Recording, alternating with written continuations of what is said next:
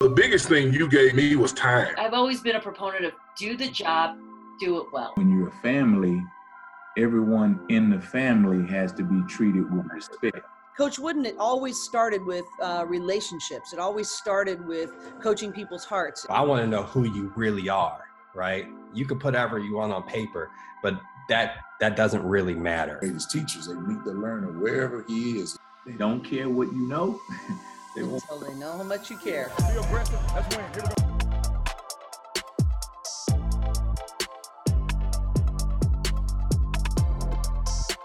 we go. We really appreciate you, Kelly, for being on. We don't do formal introductions. We just dig right in. We get started, and we let you tell your story and tell the things that are important to you. So with that, I'd like to ask you to take us through, as I mentioned before we started, you have a very interesting walk, a very interesting process to get you where you are today. So can you walk us through your journey to now being the president at Texas State University? Well, it's funny. Thanks, man. I appreciate that. I had a student ask me the other day, like, how do you become a college president? And I said, well, you don't do what I did, because I never planned this at all. I never planned to go to college. I grew up in a little fishing village in northern Canada. No one I knew went to college. Now, I know that's not true. I'm sure my teachers went to college, but it wasn't something we talked about. My mom finished grade 9. My dad finished grade 12, and somehow they scratched out a living up in Canada. And they were unable to have their own children, so they adopted me and my sister as well, and they were foster parents. So I grew up in basically a foster home. I wasn't fostered, but I had a lot of foster brothers and sisters coming through, some short term, some longer term, and so we're all a product of the things that happened to us when we were young. And for me, it was watching my parents, who were, we lived in a trailer court, in a mobile home. They were not rich by any means. We lived in a house periodically, but it was always a rented house. And but in spite of their modest means, they found room in their heart and on their hearth to have kids come in. And what always happened was there'd be a knock on the door on a Friday evening, and there'd be a police officer there. And these were Royal Canadian Mounted police officers at the time. They're all guys, because there was only guys back then. And my mom would open the door and they say, hey, Edna, can you take this kid for a couple of days until we sort out what's happening at home? And then the kids would come play with me and my little sister. And then the cops would go in there and hang out with my mom and dad and smoke cigarettes and drink coffee. And to me, those guys were supermen. And if I wasn't going to make it in an NHL as a goalie, which was my ultimate dream, but you have that dream, but it's never really going to happen. The next dream was to be a police officer. And I didn't know how to become one, but that was my goal. And eventually I moved down south. My dad moved down to Southern Alberta February, my senior year. There's a community college not far away. And all of a sudden I have all these buddies that are high school seniors, and they're all going to college. I didn't even know what that meant. And it's February, then it's March and April, and I don't know what I'm going to do. I have a construction job, and I saw a poster for a law enforcement officer on it, and said, Lethbridge Community College, get a degree, become a police officer. And I said, that's how you become a police officer. So I went to college, and it's a little community college. I was 17 years old when I went to college, and graduated when I was 19, and couldn't get a job as a police officer. So I became a prison guard for 3 years. And once you get in prison, it's hard to get out, even when you're a guard. And I wanted, it's hard to become a police officer when you're a guard. And I thought my life was pretty much ended. I was basically, I told somebody once I was doing a life sentence 8 hours at a time. I was just like, my only goal was to finish the shift, get to the weekend, and then retire when I got my 20 years in. And that's what I saw my life doing. And one of my former instructors saw me one day, and we're literally crossing paths on the sidewalk. And he stopped and he said, hey, I thought you want to be a police officer. And I said, I do, but kind of stuck here now. And he said, hey, if you go back to college, get a 4-year degree, I'll help you become a police officer. And he said, there's a school in Texas called Sam Houston State. They got a big criminal justice program, and they'll accept kids from my college. He was my former instructor. And go down there, get a degree. And that was the beginning of I count my life before and after Sam Houston State, because when I got that 4-year college degree, it opened up the world to me. And what it opened up for me mostly was it introduced me to my wife, and then the life of academia, because I wanted to stay in the States. I didn't have a green card, but I had a student visa. So I went back to school because I had a student visa and got my master's, my PhD. Next thing you know, I had a PhD. And you probably never heard that before, but next thing you know, I had a PhD. I wasn't planning. Right. I was literally stalling for time. And I thought, well, I got to get a job as a professor. And that got me into becoming a professor. And then, eventually kind of worked my way up. I was at UAB for a year, went back to Sam Houston for 2 years, went to Oklahoma, and Oklahoma is where I learned everything about leadership and about administration. I worked my way up to being a dean at University of Oklahoma for 20 years, and then got a chance to become the chancellor at Arkansas State University. And that was my chance to sit in the big chair and realize that there's almost no power and lots of responsibility, but I learned a lot about myself and about the profession, about athletics, because now I got an athletics director who works for me, and then had a chance this past summer to come to Texas State. That's how I end up here. So perfectly planned pathway the whole way. So wow, man, I've heard a lot of stories, but that one is amazing. Yeah, because there's all kinds of things in there, and we don't have time for the different things, but just a couple of them that I got was, number one, you talk about your parents. And, in life, if you just think about how many people who have a lot of money, who have a lot of things, who are very popular, and they don't ever get an opportunity to do what your parents did, right? Yeah. They don't get because in your life, I mean, look where you are, because they chose to give. Again, so many people, they have a lot of things, they have a lot of stuff that doesn't really matter at the end of the day. But here these people they got a chance to experience giving, and you saw it. You saw it. And that's the one point, very powerful for me. And then the next very powerful point is, who would have guessed it? Who would have guessed it? Who would have guessed a young man who had no thought, no vision of college, now he's the president of a university, Yeah. I share this story a lot because there's a lot of kids on my campus and on your campus who, first off, don't believe they belong there. Yes. They found themselves there somehow, and they think everybody else has got it figured out. I didn't have it figured out at all. And I certainly didn't know what I was going to do. I was literally just trying. I was listed day to day, an athlete, and I didn't know what I was doing. I didn't have a plan, and somehow life found me, just like the legal find you, right? If you get enough tape, the legal find you. And right. And that's I shared that story. And then the other story is, sometimes people will say, look what you've accomplished. I'll say, not what I accomplished at all. I can point you to 5 people that changed my life. And I could tell you about 20 of them that were standing in the fork in the road, and I was walking around aimlessly without a plan, without any plan in the world. And they said something. Sometimes, and there's a couple of stories, they don't remember even saying it. And that's another lesson for me. Yes. I'm always being watched. And if I say something that either inspires or tears down, that can have a huge impact on someone without even knowing, not because I'm important, but because my position is important. Right. And so when I think about how people have torn me down, and we've all had experiences, how people lifted me up, I want to hang around with people who lift me up. And so I've made a decision in my life to do everything I can to be always in a position of lifting people up and encouraging and edifying people, because there's so many people out there tearing everybody down, and everyone's getting beat up on. And if I can be that one person who someday back in their life later on, they go, remember when Dr. D said that thing? I may not remember saying it, but we're always being influenced and influencing other people. And my life is not the story of me; it's the story of other people. And I just think that that's what's remarkable about my life, because it tells a story about what can happen when you decide that you're going to help somebody else out. The impact you can have is unbelievable. It's infinite. Right.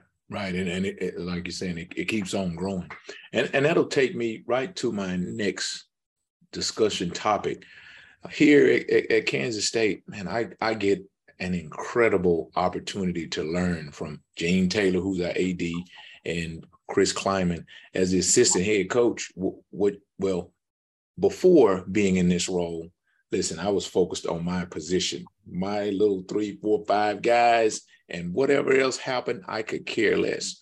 But as I've been in this role and having the opportunity to see the team from the bigger picture, it's incredible the opportunities to learn that I get every single day, because there are things that happen in your office, in the AD's office, in the head coach's office that we as assistant coaches would never have an idea of. And so I'm incredibly blessed in that way. And I get to learn from some really good leaders, but I've had opportunity throughout my career to be around exceptional leaders. And so my next question for you is, who are the leaders that you've been around, and what are some of the things that those people have taught you? That's a great question. I think about that a lot. I'm going to tell you about one you never heard of before and one you probably have heard of, if that's okay. For sure. The first one is he's one of those lists of 5 people that changed my life. I was going to drop out of graduate school. I didn't understand it. I wasn't planning to become a professor. I was literally just in there trying to figure out what to do with what was next for me.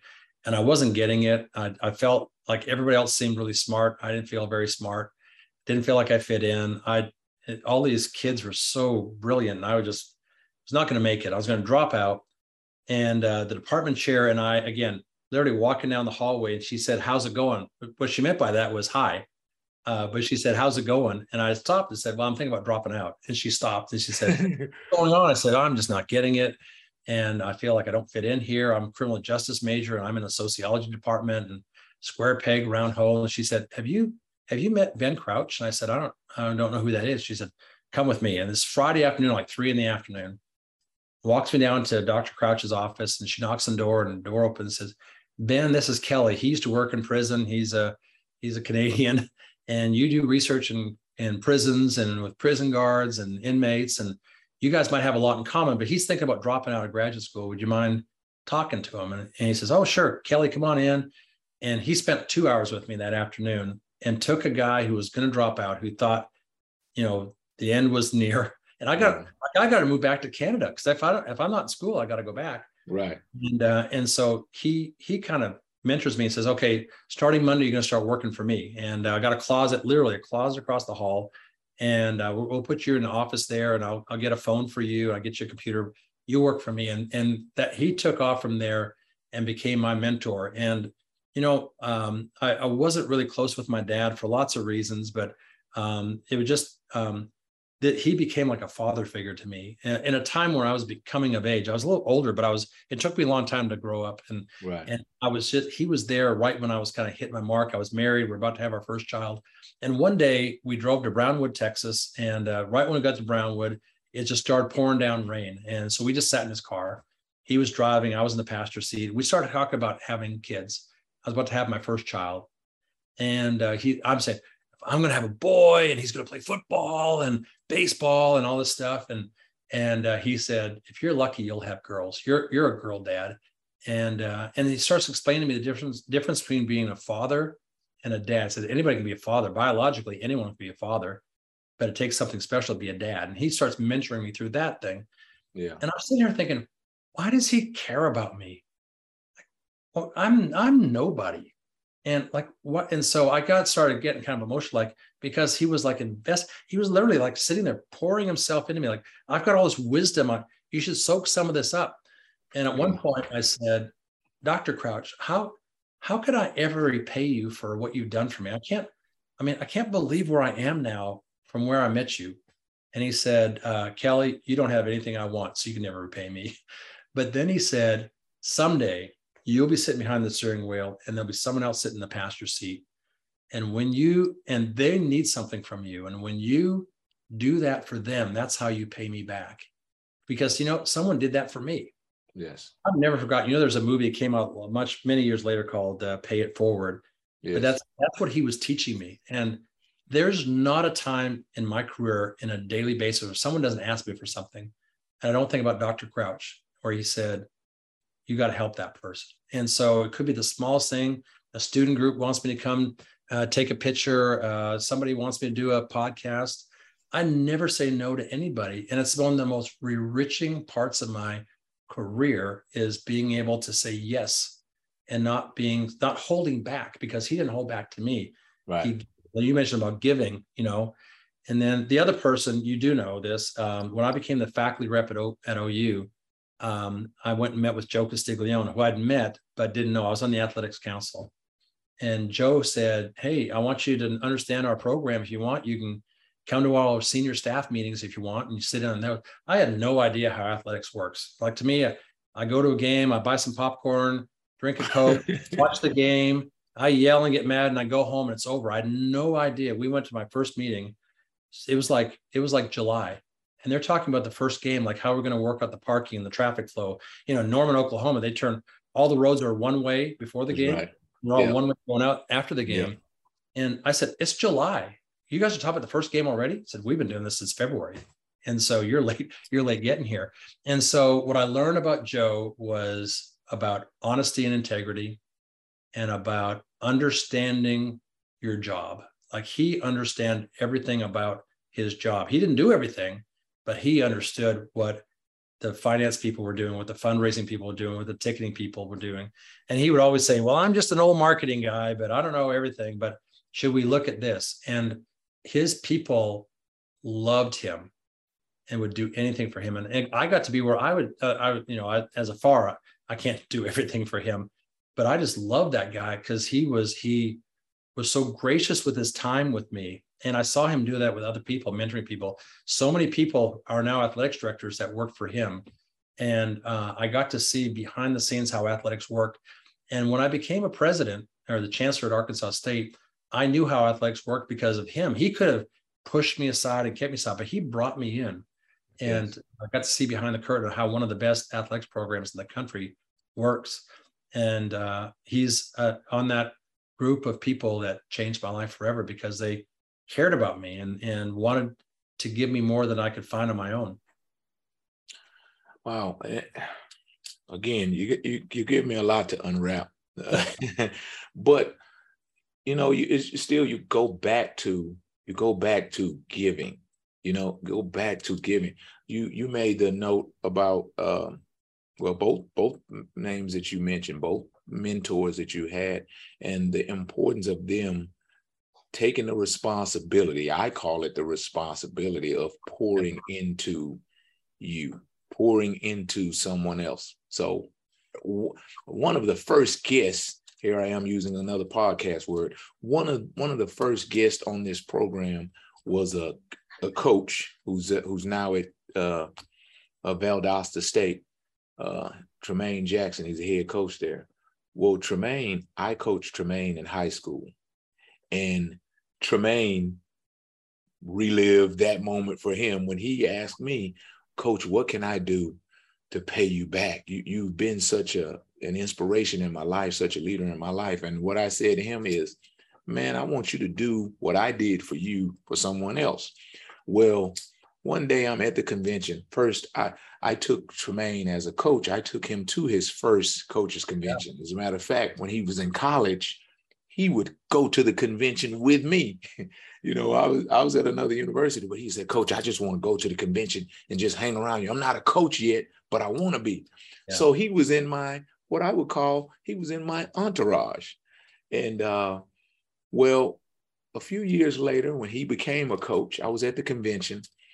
And I was outside the convention center, but I could see inside. And through the glass windows, I saw Tremaine walking down the hall with some young guys following him. So I said, he has an entourage. He has an entourage. And so I called him and I said, hey, man, you pay me back. You paid me back. I see you. You're paying me back. And again, there are coaches and there are athletic directors and there are university presidents. They will never get the opportunity to experience what you get to experience by giving and by pouring into those student groups, by doing a podcast. You don't know how many people you get an opportunity to help. Yeah. So speaking of your responsibilities, part of your responsibility is to find people who fit on your team, people who fit on your bus. And when you are going through that process, what is it that you look for to know that this person is a fit for a role on my team? Yeah, that's a great question. And as a new leader or a leader at a new place, that's a question I'm working on right now.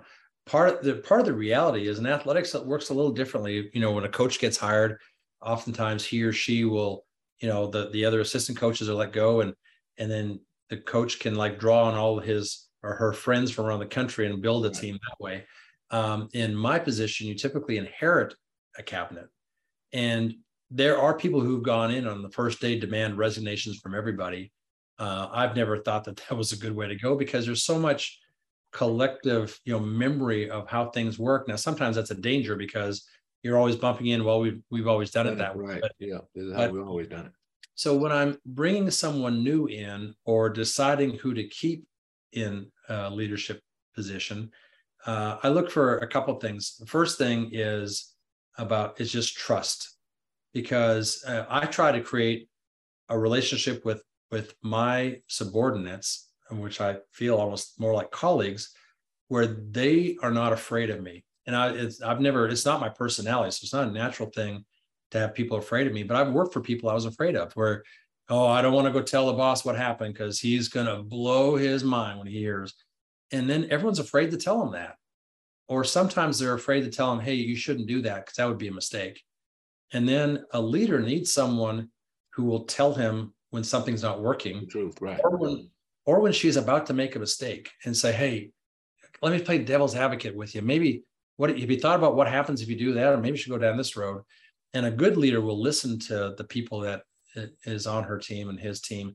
And so me, it's first off is creating a trust relationship with them.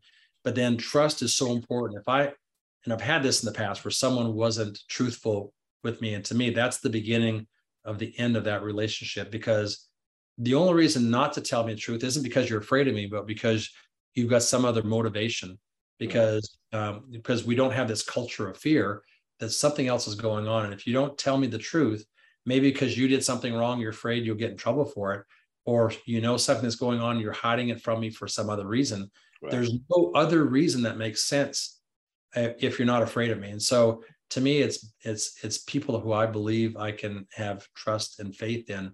And I'm blessed to have that right now. The cabinet that I have now is great because while I'm learning their strengths, I also have a lot of faith in them, and they understand that my success is their success.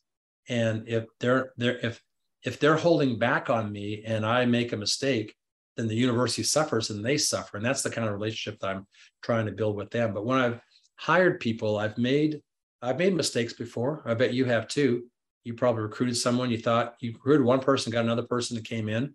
That happens sometimes. Right. What I've discovered is, for me, fit is almost better than talent.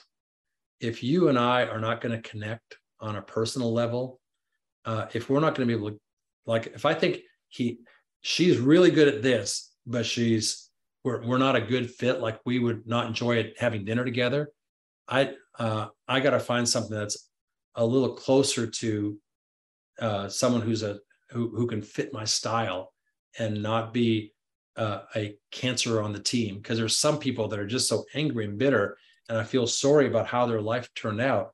I got to find someone who can actually, bring a little bit of joy to the world and who's positive and enthusiastic. And if they don't have the skills, I can work with them on the skills. I can't work with them on the personality and the fit. And some people can't get the skills either. And sometimes you make a mistake there too. So I don't say I hire based on personality only, but it's a big part for me. And the mistakes I've made in the past were people who I couldn't connect with on a personal level. And then especially when that played out was when I couldn't trust them anymore. And so I'm looking for those kinds of things. I also think positivity. You talk about getting on the bus. There's a great book about the energy bus, and there are energy vampires. You got it right there. Yeah. There are people that will suck the energy out of a room. And there are people, there's one person I talked to her the other day. She's a scatterjoy. Like, she walks in a room and everyone's happy. You want that person selling tickets for you or raising money for you. That's a person, like, everyone wants to see that person. You don't want a person who's working on your team that everyone's like, oh my gosh, here comes, Bill again. And so personality and temperament plays a big role. And then finally, how they treat other people. I tend to, I believe this. I work for them. I work for the university. I work for the students and the faculty and the staff, the players. I tell them all the time, I'm here to serve you, not the other way around. And I've met people who don't think that. They feel like they're here to get served, and they treat their subordinates poorly. And then that creates distrust and problems within the leadership team. So how they treat other people, how they treat their spouse, if they're married, how they treat the waiter when you go out to a restaurant. I watch all those things. And when I find someone who has skills, is someone people want to be around, who treat other people with respect, who I believe I can trust, I'll hire that person 10 times out of 10. Right. Yeah, I think, the point you just made is that people, they, when it comes to leadership, we say it all the time in the coaching world, they don't care what you know. They want to know that you care, right? And it's the relationship part of it is big. When we in athletics and in the football world, we talk about building cultures, and to build a positive culture, you have to have a relationship. That book we talked about, The Energy Bus, man, that book changed my life. Sure. Because what that book showed me is that we all have missions in life, and we have to discover our mission, but we also have to help other people discover theirs. And so as we help others discover theirs, right, we can help them get to their paths or get to their places while we get to our places, like you talked about your mentors did. And you are where you are helping the people you're helping because someone else helped you. And when we define our missions, our purposes, then if you're doing it the right way, it has to be connected to that. So yes, I agree. Those are the staff members that you want. I can add one story to that. I was at SMU as a defensive coordinator, and I was reading an article that one of our defensive staff members had done. And in that article, they asked him something about his relationship with me. And of course, we were friends, but he said, I'm here to help Coach Malone be the best defensive coordinator that he could be. And I kind of thought that was funny, because my vision was I was here to help him be the best coach that he could be. And we were both here to help the players be the best that they could be. And when you talk to our players, they were always about helping the coaches be thought of as being the best coaches in the country. And so that triangle, I think it only happens when there's relationship, right? When you have relationship with people, you care about what happens to them, and they care about what happens to you. And when you have that on your staff, it's big time. It's not always a guarantee that you're going to win, but you have to start there, right? So Saturdays are busy days for college presidents, just like college coaches. And so I don't watch college football till Sunday. So Sunday, I don't watch NFL, I watch college football. And there was a really scary incident with a coach collapsing on the sideline. Yeah. And I was so moved by his players when they were like shaken by it. And that happens if someone but this wasn't just someone they know. It happens to be a position coach, and you're typically a lot closer to your position coach than your head coach or your coordinator. And they were shaken by this because that's their guy, right? And it had, I know the other coaches went over and tried to pep them up and so on. I was moved by the whole process. I was moved by how much they cared about him and about other coaches who came in and, hey, all right, get your head in the game and we got to go. And that's the thing about football, someone gets carted off, referee starts the clock, you got to go again. But it just, I don't think people understand the relationships that get built in a locker room among, it's not just players and players, it's players and coaches, coaches and coaches, coaches and coordinators, coaches and administrators, the cleaning guy. I mean, everyone's got relationships. And that was just such a poignant moment for me. What I took away about that is I hope people saw what the young people think about the people that are charged, that are leading them. They look up to them. And for many people, it becomes like it was for me, a father figure or a mother figure, someone who's, because they recognize that coach is pouring themselves into them. So that becomes a burden, right? It's a responsibility. Now I gotta, you've done for me. Now I gotta put out, I gotta show that I was worth it. And so that's kind of how this works when it works best. Right. And it, for a player, and I was a player once, many years ago, and you were as well. And you can still play, I can tell. But as a player, you appreciate the coach, right? Like you said earlier, you appreciate the fact that this person, yes, it's his job, but my coach, he just gives me a little bit more, right? I can tell that he cares. So then you flip it back to the coach, and where you have to understand, we as coaches, we have to understand where. I do an exercise with my players every year, and we call it stories.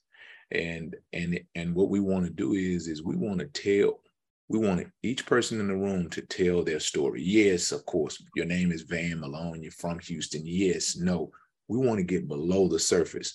We want to find out what makes you tick, because as a coach, I want to make sure that I'm doing everything I can, because I know all our kids, our players, they come in with records. They come in with things that they've dealt with, and they come in with baggage, and we all come in with baggage. Well, in that room, when we close the door, if we're going to be as close as we have to be successful, then we have to all understand, right? We have to understand why you don't like to turn your ringer off on your phone. You don't like to turn your ringer off because one day you turned it off and you missed a call from your best friend, and that best friend really needed you and you were not there. So that's why you don't like to turn the ringer off, because you don't want to ever be in that situation. So when we learn your baggage, then we can be closer to you, and we don't get perturbed because your phone is always ringing, right? Because we know why you have that struggle.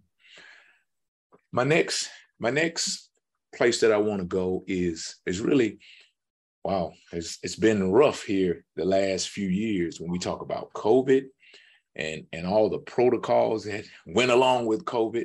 We talk about the social justice discussions and really the ways that they helped us grow. What did that moment, right, wherever you were, whatever you were doing, what did that moment do for you as a leader? How did that help you become a better leader?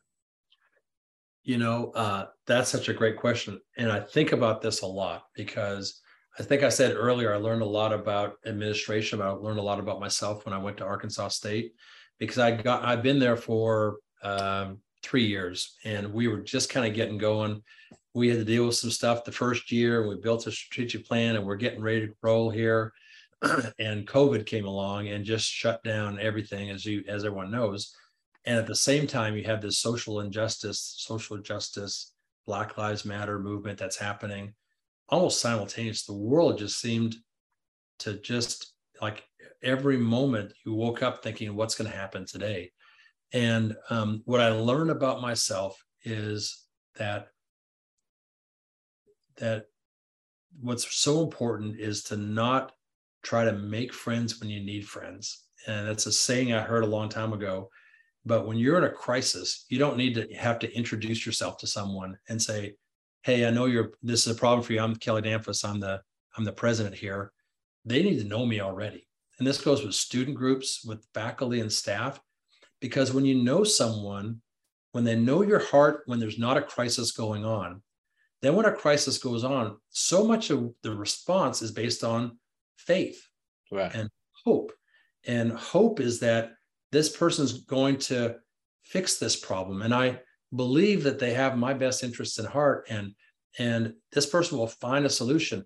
I didn't know a solution to all the racial conflict that was happening nationally, or even within the hearts and minds of our students on our campus, but also our faculty and staff. I didn't know what was going to happen with COVID, but everyone on my campus knew that my number one concern was about them, because I had established that relationship earlier.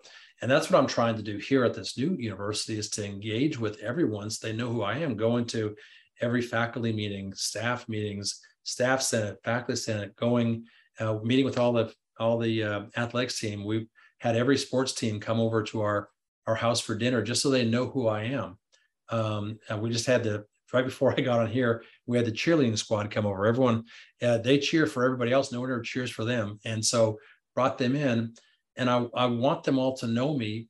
I'm not predicting something bad will happen, but if something bad does happen, that they know who I am, and that they believe that I'm honest when I say this. When people ask me, what keeps you awake at night? It's not my budget, although I pay a lot of attention to budget. It's not my enrollment. It's not about the next academic program we're trying to bring on. What keeps me awake at night is the safety of my students and the health and safety of my faculty and staff. And when you talk about the social justice explosion that we had in that period, and you talk about COVID, when people believe that you care about them, they'll follow your lead. And that's what you're doing, is building that social capital for the time you need to spend it. If you try to spend it before you have it, you're always in deficit spending. And sometimes a leader walks in and COVID happens right when you walk in. But if you spend some time getting ready for that, and by the way, it was COVID in 2020, but it'll be something else in 2023. I hope it's not worse than that. But to me, what I learned about leadership was that it worked, that developing the relationships, which is really important for me, developing those relationships worked for me because it allowed me to lead. Because, we talk a lot about leadership. We don't talk much about followership, but followership has a lot to do with faith and belief and deciding that you're going to be part of the solution as well. I was able to create a cadre of followers that took my lead and said, hey, we're going to do this. And it's not if, it's when. And we're going to make this better. We're going to fix these things, or address these things. And we're going to have open conversations about them. And we'll just be honest that I'm going to make a mistake. I'm going to say the wrong thing or do the wrong thing. But when I make that mistake, that it's just a mistake. It's not because I'm trying to hurt you or hurt somebody else. It's because I'm trying to figure this out along with you. And I think part of it is being vulnerable with people and just being honest. I wrote, because it's kind of a small shop at Arkansas State, I probably wrote 200 emails about COVID that I wrote myself. I had a lot of people editing after I wrote them, but I wanted people to hear. And I was in those emails, I'm being vulnerable, said, here, I'm nervous about this, or here's something I don't know. Here's what I do know. I understand why you don't want to wear a mask, but we believe that wearing masks is helpful. And here's why we do it, and try to explain everything. And so that's what I learned. I learned about the importance of leading before the crisis gets there.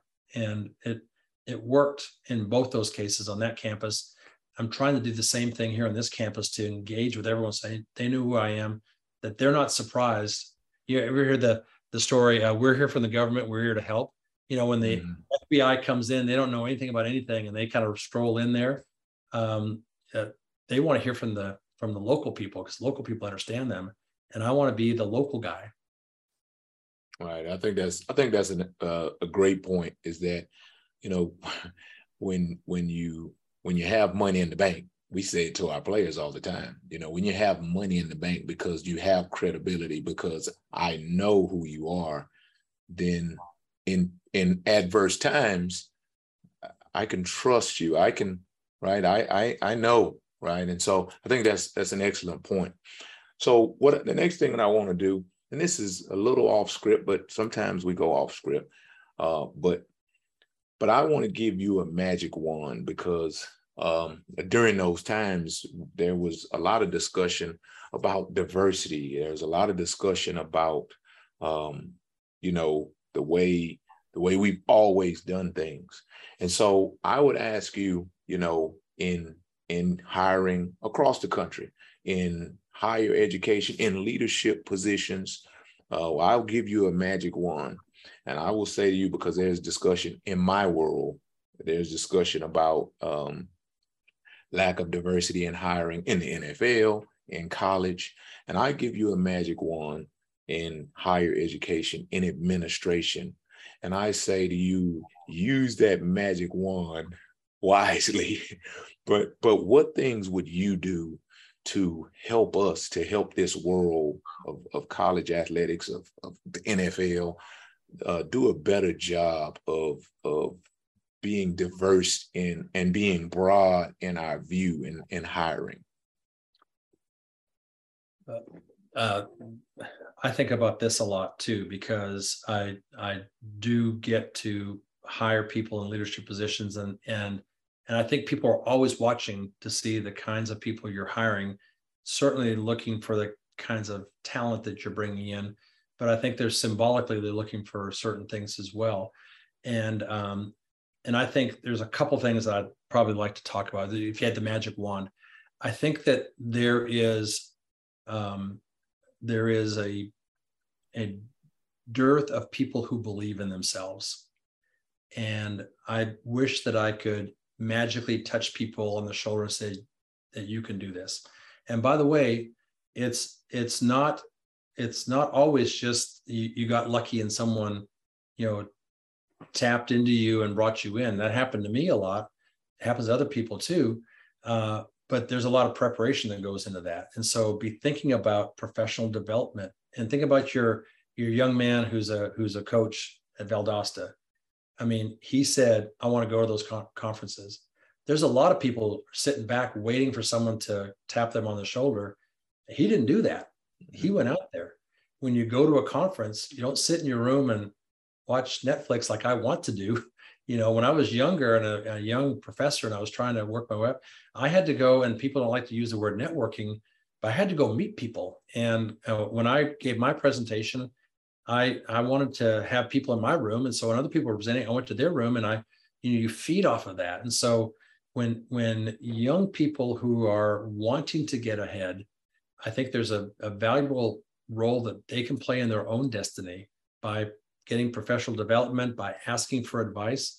I think it's really useful. I tell students this all the time, if you want to know what it's like to be a professor, go talk to one. But before you do, go Google their name and find out the research they do, and then go in there and ask them about your research. To them, their articles and their books are like their babies. They'll talk all day about it. And that's how you learn about this. And then that person says, man, Van came in here and was interested in my article. Next time I go to a conference, I'm going to take him with me because he's shown some interest. So I think that's one thing, is to put courage into people, say that, to have them believe in themselves, and then to take an active role in it by reaching out to people. Think about, I've got a young man who I'm trying to mentor right now, who is played football at a school I used to go work at, and he's a coach right now, but he wants to move up. And I'm always, whenever I see someone who's hiring, I always put in a good word for him. And it hasn't worked yet. I haven't gotten him the job yet, but he reached out to me and said, hey, Kelly, remember me? Remember when I was a student? And here I am now, and I'm ready to take the next step. And if he hadn't reached out to me, I wouldn't have thought about doing it. Second is that we are all, those of us who have risen to a certain level, have the opportunity to set an example for other people to look at, and to give people chances to come in. And I'm not saying you hire people just to make a statement or a symbolic statement, but I think that if you can hire someone that looks or sounds or believes different from what is seen as typical, then if you can diversify your leadership team in a way that shows other people that you believe in that, then the people who aren't even on your cabinet, they start to get inspired by the fact that I'm not on his cabinet, but I know he's at least thinking about me when he hired that person. Wow. And so, and when I hire people, other people who are hiring people also the people who work for me, when they're hiring people, say, well, I need to make sure I'm thinking about diversity of thought, diversity of belief, diversity of color, diversity of ethnicity. And the boss is doing that, I got to do that too. So I have a great responsibility to be thinking about that as well. because going back to something I said earlier, people are always watching me for Yes. good or for ill. And so everything I do is being watched. And if I believe this is important, and I do, and if I don't practice what I believe, if I don't do that, then I've done a disservice to the thing that I believe in. I haven't encouraged other people who are watching, other people who are aspiring to get up, or other people who work for me that are also doing the hiring. So I think two things. One is the people who want to get ahead, if they want to move up in leadership, they want to become a coach, they want to get into become an athletics director, take control of your destiny, seize the day yourself. Right. Use your networks to move up. And then those of us who have gone to, at some level, accept those requests for help, engage with those people, and then lead by example when you do your own hiring. Wow. Big time answer there. So, as a coach, I get an opportunity, and I use this example. So I see player X, and this player, he just cannot get it. He can't get cover two. We've drilled it. We've worked it. And then all of a sudden he gets it, right? I know what happens out there on the field on Saturdays, but game day is more than just that. Game day is when that player who he can't seem to get it right in terms of his academics, he is late for things, he can't get it right, but then all of a sudden he gets it. All of a sudden, when you hear him talking, he just sounds differently than he did as a freshman or as he did as a sophomore. I hear him encouraging others to be on time. I hear him trying to teach somebody else the cover two techniques that we use. That's game day for me. Yes, again, I know what happens on Saturday, but that's game day. That is when you're developing people, when you're helping them to maximize their walk, that's game day. So I would ask you, as a president of a university, what is game day for you? Game day is graduation day for me. We're in the business of changing people's lives. And the lives we change aren't just students, they're faculty and staff that come here. Many of them come and go because this is a step to somewhere else. Many of them come here and spend their whole career here. And I hope that we're changing their life for the better as well. But when I look at our freshman class every year, and there was a time when a president would meet with the freshman class and say, look to your left, look to your right. In 1 year, one of you will be gone. And in 2 years or 3 years, only one of you be left. And if you're lucky, that one that's left will graduate. Well, that whole philosophy is changing now. College presidents around the country, universities around the country are so concerned about student success, about freshman retention, about graduation rates. And for me, when you take a student who, again, I see myself in a lot of these kids, first generation kid, poor kid, didn't go to a good school, wasn't prepared academically. One of the blessings of my life is I had a 2.54 GPA in community college. I was not graduate school material. I never would have got to graduate school. When I went to Sam Houston State, they just took all my grades and brought them in as pass-fail. And there was a fail on there, by the way. All they did was bring all my credits in, and I got a fresh start. Now I'm 22 years old. A lot of 17, 18-year-old boys like me, I wasn't ready to go to college. But when I was 22 and I went back, I was ready. I knew responsibility. I was paying for it, studying and so on. And I got to start my GPA all over again. But when we bring kids in here that they are petrified, they don't believe they belong here, they're fragile, that the smallest thing can just have them go home, pack their stuff up and go home at night, never come back. They're afraid to take risks because they're fragile. We can start getting them to take risks, to do something challenging, because you're not going to take a hard class and okay, you got a D in that class, but you're still going to be here, and try to do something outside normal. Hey, why don't you try to study abroad? Oh, I don't have a passport. Let me help you get a passport. that thing will change your life. Getting a passport. I had an alumnus who came by recently, and I went to her talk on Saturday morning, and she showed a picture of herself. She's 19 years old, and she looks like a little tiny little girl. And it's her first time on an airplane. She took a selfie, and she kept that picture because I'm in the process of watching my life change as I'm on this plane, because I'll never be the same as when I come back from Washington, D.C. on this trip, take them to school. So game day for me is just like you take kids that don't have it, don't get it. They're confused. They mess up. They do dumb things. They don't go to class. They fail a class. But by the time they're juniors and seniors, they start doing stuff. And next thing you know, you go to the tutoring session, and that guy you thought was never going to make it is a tutor in the action center. And you go, hey, that kid's doing it. By the way, I think the best way to learn something is to teach it. And when these kids finally get it and they start teaching other people, and it's not just teaching about the topic, it's about teaching about life and about how you survive in college. I tell freshmen all the time, I can help you, but you should go talk to a junior or senior, because they just did this. And, so I hope you can find someone like I found people in my life that'll do that. And so, but then when they walk across the stage of graduation, and we have a lot of first generation kids, a lot of poor kids, when they walk across stage, it's not just them. I saw the last graduation, people crying, walk across the stage. But I hear their parents up there screaming and yelling like crazy because of what their kid just did, their grandkids just did. When my mom and dad, when I graduated from community college, my mom bought a dress. My dad bought his first suit. They wore corsages to the graduation. My sisters dressed up like it was a prom. I was wearing a suit. We didn't have caps and gowns in Canada. I get goosebumps. I get emotional thinking about it. But I see that every graduation, I never not think about my community college graduation, how important it was for my family.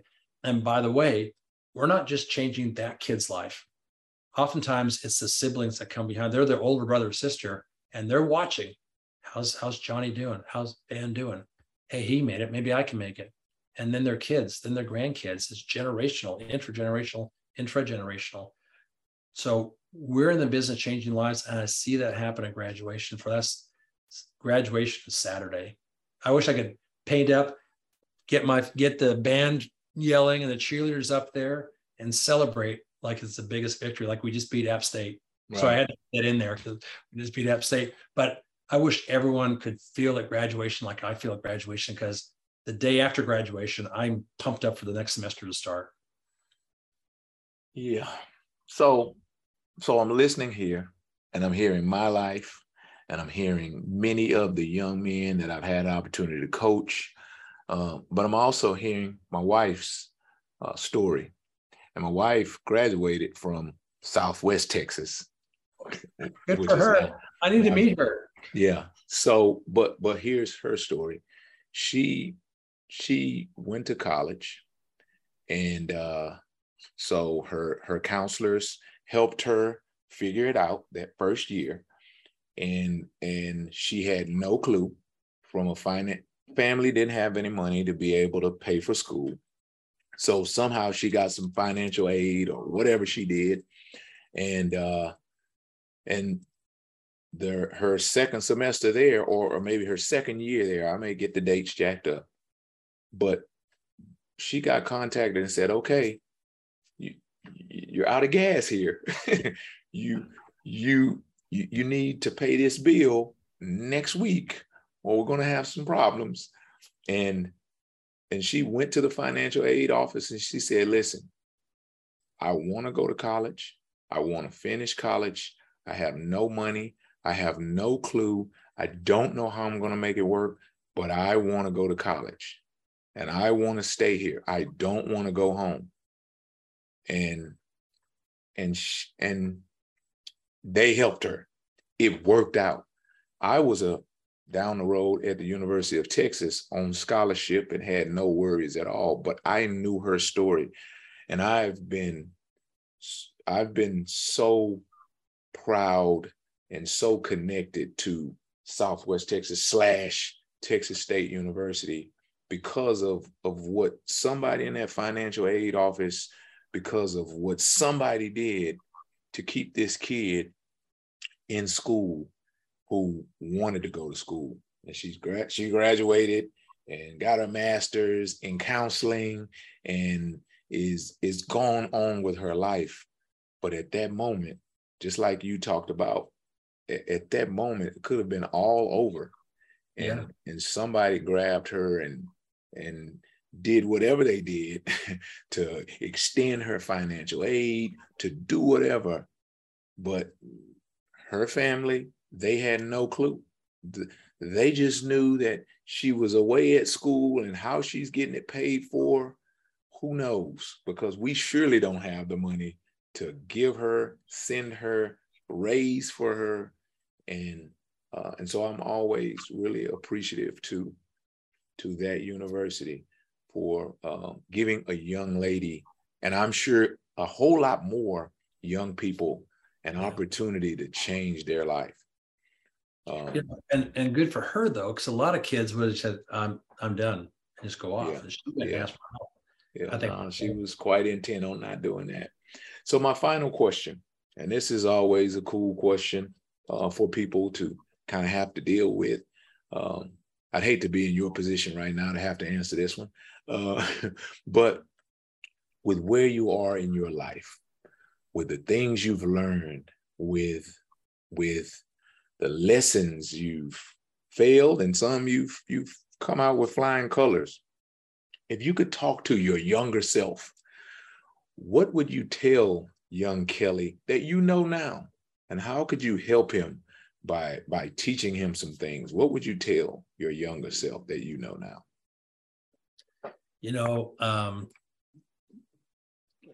15, 16-year-old Kelly didn't think he was worth it. I had a teacher that called me out in class one day and like 10th, 11th grade, and really, had a strong conversation with me. It's the first time in my life that someone who wasn't my mom told me I could be somebody. Because I always heard the opposite. I was a chubby kid with a girl's name that rhymed with belly and jelly. That's not a fun way to grow up. And I was always the youngest kid in class because I skipped kindergarten. So I was like a year behind everybody all the time. And I didn't believe in myself at all. And so I didn't make any plans. I was just kind of like drifting along. And the good fortune that I had is that people saw something in me I didn't see in myself. And I would have accepted the help sooner if I had believed that I was worth it. And we talk a lot about self-esteem, self-derogation. I had a high self-derogation. I talked to myself about how bad and how dumb I was all the time. And I wish I could have been more positive towards myself. I wish I would have believed in myself more, because I would have saved myself a lot of pain. I would have got there a lot faster. And I might have become the Mountie I wanted to become, which is, it's still kind of, every once in a while, someone would read my bio and said, he always wanted to be a goalie in the NHL and a Mountie, and he never did either one of those. And I was like, great, thanks for failure all time. But it wasn't, and I still struggle with this, and I still struggle with not believing in myself. That's why I work so hard. I'm a people pleaser, and I'm always running scared, but I had the fortune of other people believing in me. And if I had believed in myself more, it might have gotten better faster. So that's it. Well, no one ever asked that question before, but that's it. Well, one of the things I'll tell you is that after being around some really good leaders, even just on this podcast, that is the case with many of them, is that they never thought that they were good enough. They never thought that they could please whoever they were pleasing.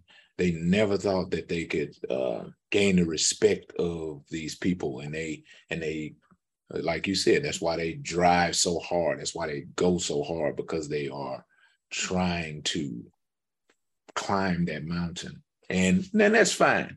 But the thing that I've learned is that as we do that, because we drive hard, because we want to, I don't know what that thing is that we want to get to, but we have to enjoy the process. We have to enjoy, because it's a great road to that success, right? But we have to enjoy, because there's some things that you get to accomplish. There's some things that you accomplish along the way that you have to enjoy as you continue to strive to accomplish more. And that takes me to a story. I had the opportunity to be drafted into the NFL, and I was a big time second round draft pick. And one day I was in the mall in Detroit. I was with the Lions. I was in the mall, and I said to myself, so first of all, growing up, we didn't go to the mall because we didn't have the money to buy anything in the mall. So there's no mall in my life growing up. I was not intrigued by going to the mall. But here I am in this mall. And I said to myself, you know what? I've made it. I can buy anything I want in this mall. Yeah. Anything I want, I can get it in this mall today. And I felt so good about myself. This kid who some days didn't have food to eat, who some days who was evicted from his home, who had to listen to the bus, the transit center, buses coming in out of the transit center, knew that at a certain time in the morning, the first bus arrived. And that was my alarm clock, because our electricity was turned off. So you could hear the bus come in, and that would let me know that it was 6 a.m., time to get ready to go to school. So this kid who had a rough life, here I am in this mall, and I can get anything. Now, this same kid who believed that he was less than because his clothes were not as new as some of his friends, and because he had to walk home after the football game when other guys would hop in their cars and go home. This kid who just never thought he was good enough in the mall on that day, I can buy anything I want. And so that was for about 35 seconds. That was my thought. And I was so proud about that moment, being able to be in that situation. But then I realized after 1 minute of having that thought, what does that make me, right? Yeah. And I felt really bad after being in a very high moment. I felt bad because I realized that all my life, I was second class because I didn't have, but I'm the same person, right? The fact that I can buy this stuff in the mall, I'm the same person. I'm the same person that I've always been. Now I have a little bit more money, makes me no different. So I said to myself, you can buy everything in this mall, and what does that mean?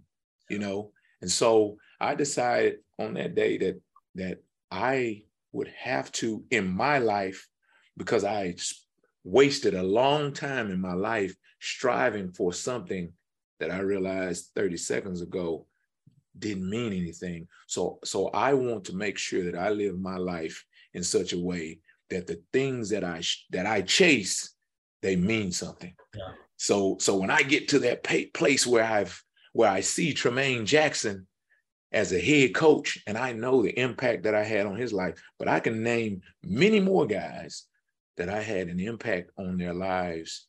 That's what I chase. Right, not being the highest paid coach, or not doing it, or not winning championships. I chase the impact that I have an opportunity to make.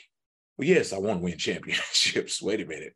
Yes, I want to win championships, but that's a part of maximizing people. That's a part of maximizing players and coaches. You're going to win championships. When you do that and you do it the right way and you serve them and they understand that triangle, you'll win championships, because that's the way you build it is through relationships. It's through, a lot of fundamental techniques and all those things.